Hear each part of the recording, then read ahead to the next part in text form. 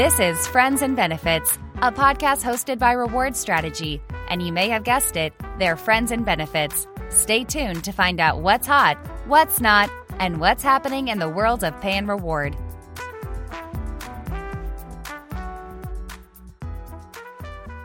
Hello everyone, and once again thank you for joining me, Jade Burke, Deputy Editor of Reward Strategy, for this next instalment of the Friends and Benefits podcast.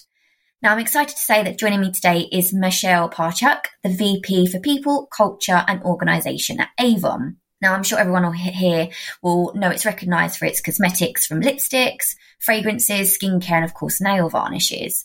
And the company is now known for being more than just a beauty brand, but a business that hopes to transform women's lives for the better, which we're going to hear more about very, very soon. And it's great to have you with us, Michelle. How are you doing today? Thank you. Great. Thank you. And it's an honour to join you today, Jade. Thank you. Fab. Thank you so much. And I thought actually it'd be quite nice to kick off with just to ask you, I guess, what your never fail beauty product is. Oh, right. Well, my very favourite beauty product is actually the Moroccan argan oil for my hair, which is Avon is very strong in the hair products. Brilliant. Yeah, I've heard they're great ones. The argan oil is really good for your hair. So that sounds great. And I guess moving on then to get a bit more into the nitty gritty of our podcast. So I wanted to ask you how you came to work in the HR space. So interestingly, Jade, I did microbiology at university and I thought I was going to be a scientist. However, having graduated and spent my first summer working in a laboratory on my own, I realised that kind of work wasn't for me. And I got much more interested in the leadership and people aspect of working in business. So at that point, I targeted my search to the HR function and I was successful in joining Ford Motor Company's graduate scheme, which was my first job, based down in Dagenham, the car plant. Brilliant. So quite a turn then for you. Yeah, exactly. I think sometimes by realising what you don't want to do, it can really, really help you realise what it is, where your passions lie, and that I had got the wrong ambition for where I wanted my career to be, which actually was all about leadership and with people, which was lots I was doing in my out of work activities, running the ladies football team, doing a lot of teaching work at the university, but hadn't really realised that actually there was some transferable skills there that was really where it would play to my strengths for my career. Brilliant. That sounds fantastic. And then obviously you're at Avon now. You've been here for quite some time. So how did you end up here? So it was the purpose that drew me to Avon. I was ready to take that next stage in my career for being the country lead for an organisation. Love FMCG, having worked in PepsiCo, loving consumer goods. But it was definitely Avon's transforming women's lives and the work that we do in charity that really, really attracted me to Avon. It's the authentic heritage of purpose in Avon is just right through the DNA of our business. And it really spoke to me, the work that Avon does supporting women's causes in breast cancer and domestic violence. And also that the core proposition and business model is actually founded on women's empowerment. So David McConnell set up this business 135 years ago. He was an entrepreneur in America selling books. Actually, he realized that he'd got an incentive for extra perfume samples if people bought enough books. But of course, people were far more interested in the perfume samples than they were in the books. And so he set up his team of entrepreneurial women to sell perfume in America, and the business started. And that was actually 135 years ago before women even had the vote. So that's the kind of heritage of the business really, really attracted me. Oh, amazing. And it's quite interesting you say that in terms of the purpose side of things, because that's really growing quite a lot, I think, and especially as we come out of the pandemic, it seems to be quite an important factor, especially for job seekers and people looking to change their role. Totally agree. It feels like it's an expectation that companies truly have authentic purpose versus something that maybe used to be an additional project or an additional conversation. I think people have expectations that they want to work for a business that truly has purpose at its core, and it's not an optional extra anymore. Absolutely, absolutely. I think that's so true. And I guess just reverting back to Avon quickly, I mean, how long have you been at the business? Has it been quite some time now? I've actually been here 10 years next month at the start of December, but it's been quite a ride and there's been so much change and transformation during that time, which has kept me there so long. definitely. Keeps you on your toes. Yeah, exactly. It feels like I've been joining different businesses. And obviously with Avon back in 2020, we were acquired as part of the Natura & Co group. So now working alongside sister brands, The Body Shop, Natura, and Aesop, the skincare brand, that's really energized the journey and given me some much more breadth and interest for my career working as part of the broader group now, which has really been a positive change. Brilliant. And you mentioned just now that you have worked previously at PepsiCo and Ford, those sorts of brands. So I just kind of get your thoughts on, I guess, how does your role compare between both of those? Is it quite similar, or is it, completely different? Yeah, I mean, companies like Ford and PepsiCo gave me such wonderful grounding in HR best practice and how you can really drive people solutions in a large scale global business. And I kind of grew up in those businesses. And what I would say now is very different within Avon is because I'm leading the function. So I'm looking across culture, reward, HR systems, talent and development, engagement, as well as org design and making sure the organization is effective. I have much more breadth now in this particular position that I've got to, and also the global diversity. If you sit in a role that covers the global organization, I love the global diversity that this role brings. So that feels different to some of the roles I was doing previously at Pepsi and Ford. I mean, on my team, I have members of my team based in the Philippines, China, Russia, South Africa, and it just adds such a richness to the solutions and how we can kind of join together as a global leadership team. Fantastic. Yeah, so it's quite varied then in that sense. Yes, absolutely. No 2 days are ever the same. Such a broad range of challenges, and then also obviously the external context is so challenging at the moment. So it certainly keeps me on my toes, as you say. Yeah, brilliant. So I know obviously we've spoken about the purpose in terms of Avon, and it seems like female representation and supporting women in the workplace is intrinsically involved in that. So I just wanted to find out how critical champion and female representation is for you within the business. I mean, it's absolutely critical. So, getting female representation at our most senior levels is essential for us as a business. And we've set targets to have 50% representation at the senior leadership of the company. And we're already actually at 49% within Avon. And that's not just about statistics. That's because we obviously think that the diversity of leadership and the kind of solutions that we can come up with when we've got a truly inclusive culture at the top of the organization gives us stronger commercial results and benefits to the business. So, yeah, super important for us as our business, and particularly because our brand, it's more than just a beauty brand. It actually stands for women's empowerment. So women's economic empowerments are hardwired into our business. So we really need to demonstrate that internally, as well as the proposition that we give to representatives. So when you buy from an Avon lady and you buy an Avon representative and you buy our products and treat yourself to lipstick, makeup, you're also kind of creating and contributing to their financial empowerment as well. So it's right at the heart of our business, and we have to represent in all that we do to have diverse workforce internally as well. Okay, amazing. So is there anything that you're, I guess, working on currently to really bring that to the forefront? Yeah, I mean, one of the things that's really important is leadership, inclusive leadership, and making sure that we're doing a lot of training on our leader population on the value of inclusive leadership. And we call it leading with purpose, because it all starts with connecting with your own personal purpose and then seeing how your own personal purpose connects with the company's purpose, and therefore how you become the most inclusive leader for you and your team in the business. And it all starts with creating an inclusive culture, and therefore we can then also support from there diverse hiring practices and making sure that we are supporting our top talent, particularly from a female perspective, to be supported and mentored through to have belief that they can reach top positions.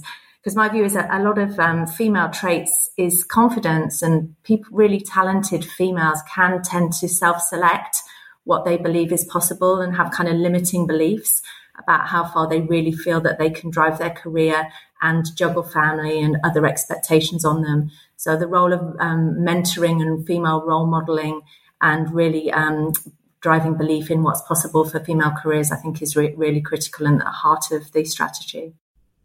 Definitely. I think that leads really nicely onto what I wanted to ask you next, Michelle. So the government recently announced a 5-year review to monitor women's representation in FTSE companies.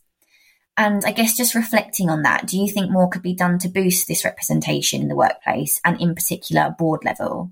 Yeah, I think so. I think there isn't the natural starting point that women aspire to board level positions or even believe it's possible.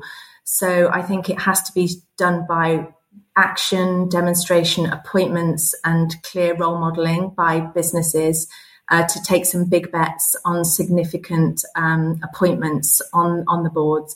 And then I also think there's much more that needs to be done in building pipeline talent to board positions, building awareness and interest in female talent into how they can get onto board positions, what skills they would need, and just really making sure that the route to board positions is clearer and more attainable for that female talent. Definitely. And it's quite an interesting one, isn't it? How it has, I guess, progressed over the last few years, but there seems that there still needs to be quite a lot of work to be done in that regard. Yeah, definitely. I think it's clearer how people get into senior top leadership teams. And I think a lot of focus has been put on there in terms of diversity and the leaderships running the companies. But I think board level appointments is now a next challenge, and some significant focus I think needs to be put into diversity of boards and making sure there's female representation on those most important boards. Absolutely. And actually, I wanted to just get your thoughts on this as well. So a recent study found that 78% of respondents consider DEI as a priority at board level. So I just wanted to get your thoughts on, I guess, how or why should D&I be embedded in every people agenda with that in mind? Yeah, I mean, look, if you're providing business tools, support services, in our case with Avon, it's product as well as an earnings opportunity. You need to appeal to a diverse customer base, and you need to appeal to a diverse associate employee base. And we just won't be putting the tools and the best solutions for our business unless we have that level of diversity and that inclusive culture in order to create the very best ideas. I mean, you can't have a culture of innovation and be speedy and agile and respond to external market conditions if our people aren't at their best. And for our people to be at their very, very best, there needs to be an environment that's psychologically safe and people feel that they can be their very best selves at work. You know, I talk about bring your whole self to work. You can only really bring your whole self to work and be bold and your most innovative, creative best when the organization embraces that, embraces the difference, embraces the diversity that different thoughts and opinions bring. And I think that creates a culture of innovation, change, and success. Brilliant. And moving on now, I think we're going to just discuss how Avon is championing environmental ethics, but we're going to discuss that just after a very, very quick ad break. So we'll be back with you in just a few seconds. Hi there, it's Ben Miller here reporting for Reward Strategy. I want to let you know the Reward and Payroll Summit is coming around quick. 250 plus delegates and sponsors will be gathering on the 7th December at the London Hilton Bankside to discuss pay strategies, transgender equality policies, non-benefits benefits, mental health, furlough audits, and more. We have some fantastic speakers from Sony Music Publishing, Coty, Arsenal FC, DHL, and Murphy Group. Find the full agenda online. We hope to see you there, but for now, let's get back to listening to Friends in Benefits. And we're back from that very quick break. And as I mentioned, we're going to be discussing environmental ethics. Now, as a beauty company, I imagine that must be quite a big priority for you. And I wanted to find out what Avon is doing in this regard.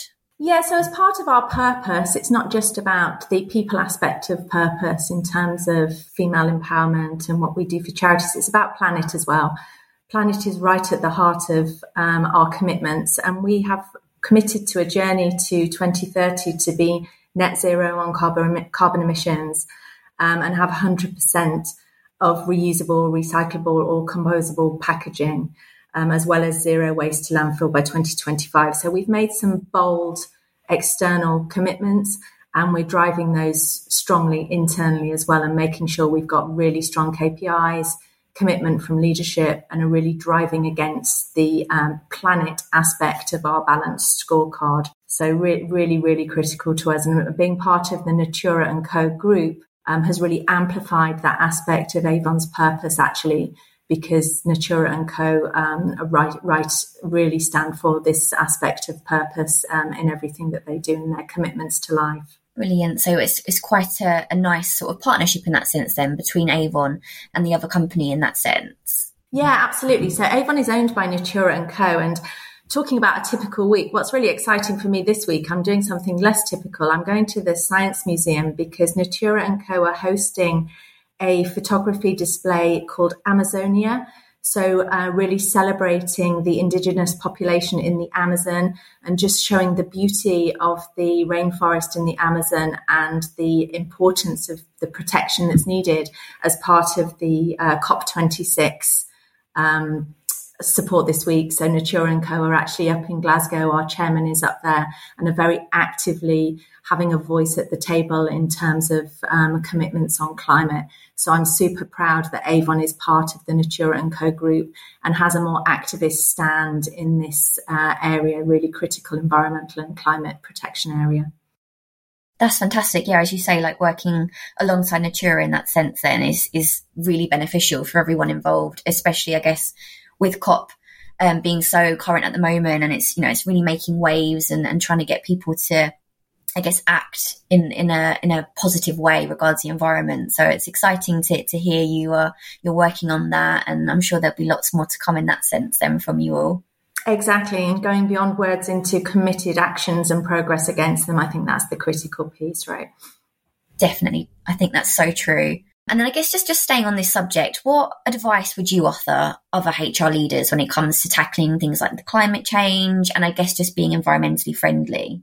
I think the biggest advice is to put some skin in the game, right? Like we've just talked, it can't just be words, it has to be action, and there has to be consequences. So set those goals and set them externally. If you make bold external commitments, you then have to drive against it and you drive real action. And from an HR professional's perspective, it can be super beneficial for engagement. People are really proud to work for an organisation that takes a stand on environmental issues and has purpose right at its heart. And then from a reward perspective, very specifically, that's the skin in the game piece. So even though we have longer term goals, our annual bonus scorecard metric will measure us against these purpose measures on environment and also our engagement of our people. So we have these measures that actually then ladder up to financial reward. So the link has to come back to people and there has to be consequences and a reward of driving against these goals to make them real. Absolutely. And leaning on that, where you just mentioned there in terms of the employees, do you offer any employee benefits to support alongside climate change, environmental aspects and that sort of thing? Yeah, we're putting that lens on a lot of our employee benefits and policies currently. So one of the areas that we're making some significant progress, and you can imagine the complexity, we have 35 markets across the world, but we're looking at our car policy and how we can change that into being much more environmentally friendly. And we're moving towards a green allowance, so away from providing cars to a more sustainable way of providing a benefit to employees that can be used for commuting and different ways rather than just kind of providing a car is one example. And where we do need to perhaps provide a car for a job needs basis, making sure that there's very strong environmental considerations to the cars that are provided for that reason. So that would be an example of some of the things that we're doing, as well as having that lens on our travel policy. We've learned so much, haven't we, during COVID about how we can globally collaborate without having to use the carbon footprint of jumping on a plane at every opportunity. So we are having an environmental lens on our go forward travel policy as well, to make sure that we're very mindful of the impact on our environment as the world opens up again and we start to travel a little more. Brilliant. That sounds fantastic. And I think, as you say there, the pandemic has kind of shone a light on that. So I'm hopeful that I think more businesses will follow suit and really put this at the top of their people agenda going forwards, which is fantastic and exciting to see, definitely. Yeah, it needs us all to act, right?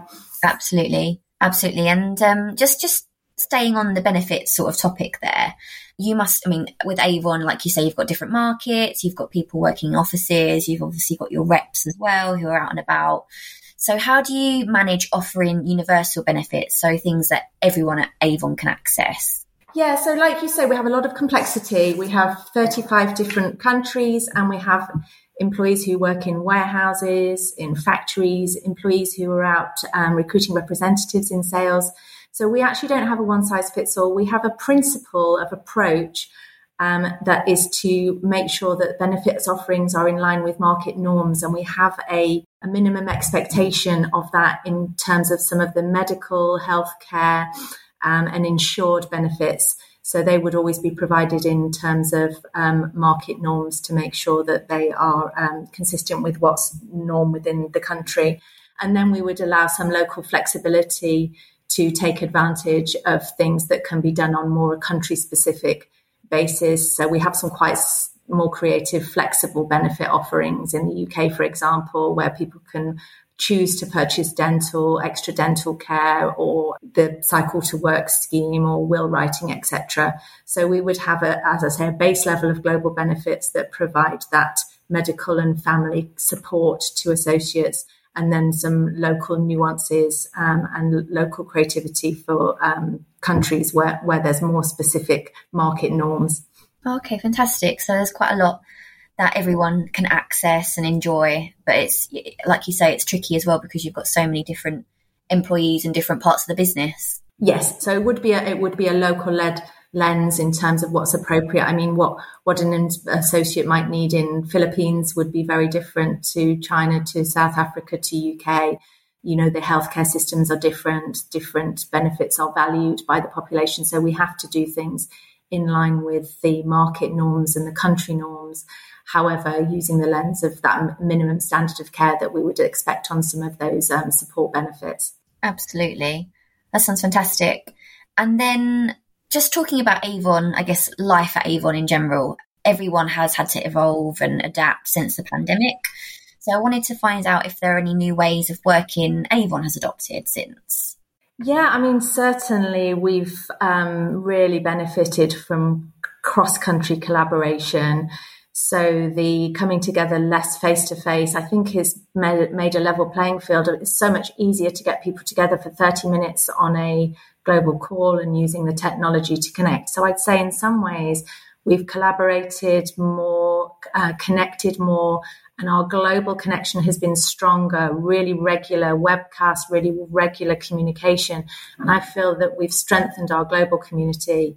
That said, I think what then we need to really work at now is the face-to-face local connection, because that coming together face-to-face, we're a relationship business, right? At the heart of the Avon proposition is trust advocacy on beauty products through the trusted representative that you want to work with. And that's replicated in our internal culture as well. We're a relationship-driven culture. So we need to come together to celebrate, collaborate, innovate. So we now are wanting to get people back into the workplace in a balanced way, using hybrid working, and in a way that respects trust, common sense, and within teams. But we do want to start to come together a little more face-to-face to recharge the energy and the relationships and build the relationships, but balance that with everything that we've learned that can work really well through remote working. Absolutely. It's all about that balance, like you said, isn't it? Yeah, exactly. And trust, right? If I was to sit in the top of HR and write a policy on how many days everyone had to be back in the office and how many days people had to do particular activities with their teams, it would not work for anybody, because one size doesn't fit all. We have to empower our teams, trust our people to find the right way that works for them and delivers for them to be at their very best, but also delivers what their teams and the business need. And it's within teams that our teams can be empowered to figure out how this can work in the very best way to get all that we've learned how remote working to come together with everything that we need to energize ourselves from face to face. Absolutely. I think you've hit the nail on the head there, definitely, with that. And then moving into 2022, where do you see Avon heading? Yeah, I mean, we're excited, really excited about 2022. I mean, Avon's model's more relevant than ever. We provide flexible earnings opportunities for our Avon representatives and the opportunity to sell through trusted relationships. We're seeing so much of that, aren't we? Online advocacy, other companies wanting to use kind of influencers to advocate their brand and to recommend their brand through trust to friends and family. I mean, that's been the heart of our proposition for 135 years. So I think we're more relevant than ever. And I think as people come through the COVID environment and wanting to come out more and invest in beauty, having the confidence in the beauty market to invest in their look, their lipstick, their fragrances, to get more consumer confidence in beauty. We really think that's looking more optimistic for 2022.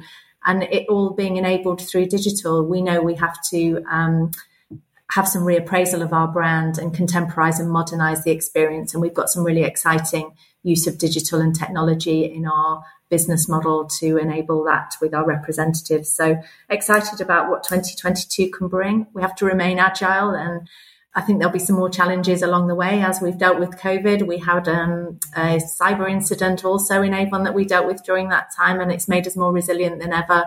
And we're excited about our plans for 2022. For sure. It sounds like you're heading in that right direction. And like you say, you're being agile and you're learning from things that have happened in the past. So it sounds like 2022 will be very exciting indeed for the brand.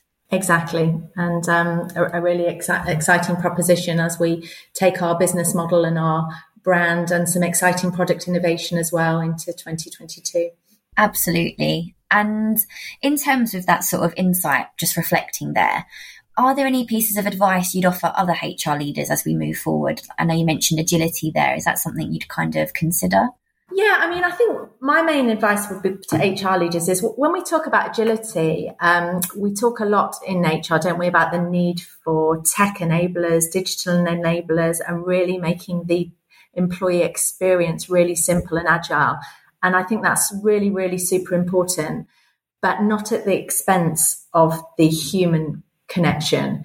So for me, one of the biggest challenges is how can we embrace everything in technology as an HR professional to enhance that employee experience whilst also dialing up the human connection with our workforce, because the emotional connection with the business and a sense of belonging is more important than it's ever been. So we can't do this sort of digital transformation at the expense of the personal and human connection. So the challenge for us in HR, as HR professionals, is how do we have both? How can that be an and dynamic and not an either or dynamic? So that would be my biggest advice. Okay, brilliant. That's quite interesting, definitely. And I'm sure we'll provide food for thought for many people listening, if I can get my words out there, sorry. And something that I just want to finish on, Michelle, before we wrap up, is just to ask you what you'd be doing if you weren't in the HR profession.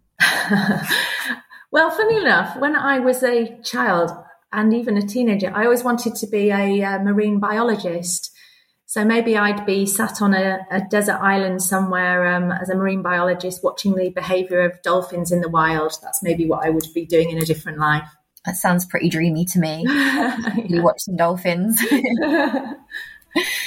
Fantastic. Well, that is about all we've got time for, Michelle. I just want to say thank you one more time for joining me on the latest podcast today. Thank you so much, Jade, for your time. It's been a true pleasure.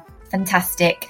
Now, I just want to say, remember, we'll be back with another Friends in Benefits very soon. In the meantime, don't forget to check out the latest issue of Reward Strategy magazine, Hope is Ahead, where we hear from pay, HR and reward leaders on their hopes for 2022. Thank you for listening.